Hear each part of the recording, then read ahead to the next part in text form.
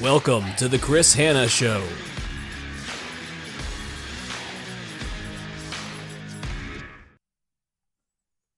I find it amazing how many people try to focus on improving their weaknesses when they should be more focused on trying to play to their strengths. Welcome to another episode of the Chris Hanna Show, and today we're going to be talking about strengths, and specifically I'm going to be talking about the power of the strength zone. This is an important topic that I think a lot of people need to listen to and remember that it's more important to improve your strengths than waste your time trying to improve your weaknesses. A lot of people ask me, Chris, why are you so confident? I think the biggest reason is that I actually know where I am strong. But I also know where I am weak. I've led different teams throughout many different industries and organizations, and I've worked incredibly hard to make sure that the stuff that I do is in the areas where I am strongest. I delegate those tasks and responsibilities to others who might be stronger where I definitely know that I am weak. It's not worth the pain, the aggravation to do a task if you're not strong in it, or you know you're not going to be successful doing it. So I delegate and choose not to do that. Now, not everyone has that ability to do that, but it's something important that you should strive to work towards. Now, self-awareness, though, is key when we talk about operating in a zone of strength. But how does one know that they are strong and where they are weak? It ultimately does come down to self-awareness. Now, self-awareness is something that a lot of people struggle with, and the truth is it's whether they know it or not.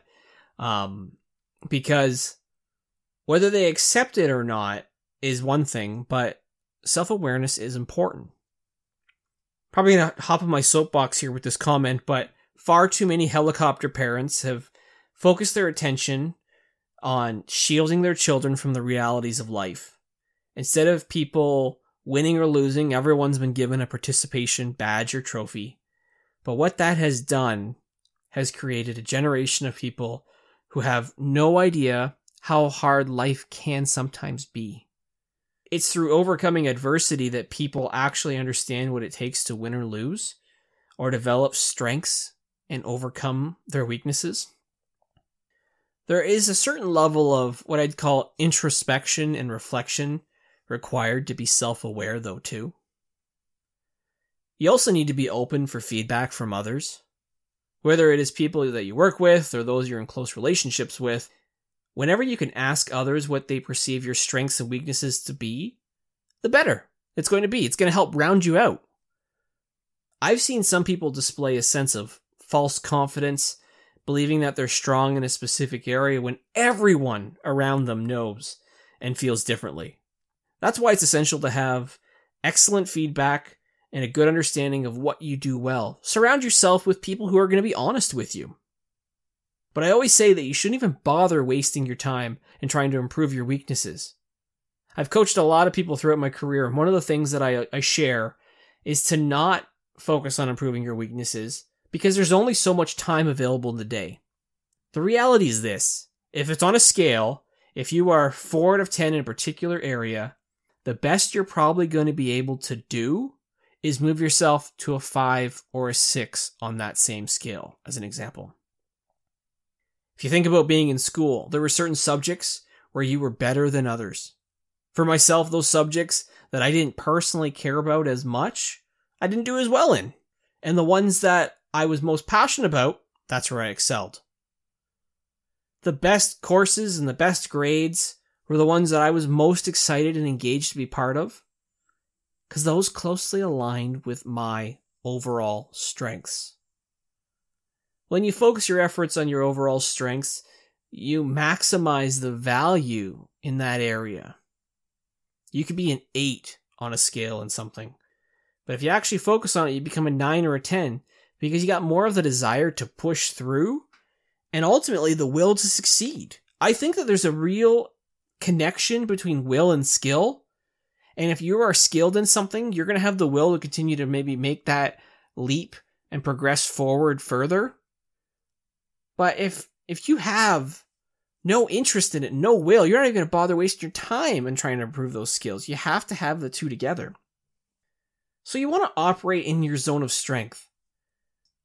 Operate in your area of strength by finding out what you're terrific at and just do that. When you're really good at something, you're going to develop confidence. You'll have a level of excitement and passion for something because you're actually doing what you're meant to do. But don't just follow your passion either. People need to follow their talent. If your abilities take you in one direction, then that's the direction that you should go instead of resisting it. To be authentic, you need to be yourself and do you, whatever that is. People ask me all the time again why I am so confident, and it's because I know where I'm strong and I know where I am weak. Whether I delegate tasks that I know I am weak in or I choose not to do them, I ultimately make a choice. We all make choices in life. I choose to be happy. There's a quote here in my home office that says, "Excuse me while I succeed." For some, that's a bold statement. But I believe in that statement because I'm confident that I have chosen my path, that I know my strengths, and I know I'm going to focus my efforts to bring me happiness and fulfillment. So if you want to be more confident, you need to work in your strength zone. Be the best version of yourself that you can be, and that will make all the difference in helping you achieve more, improving your impact, your productivity, and performance. Thanks for listening to this episode of The Chris Hanna Show. As always, the latest episodes are available to listen and subscribe to on Apple Podcasts, Spotify, or wherever you listen to your podcasts. You can also follow The Chris Hanna Show on LinkedIn, Instagram, or Twitter. For more resources and solutions, including blog posts, toolkits, ebooks, speaking sessions, and more, visit chrishanna.ca today. We look forward to connecting again with you soon for another episode of The Chris Hanna Show.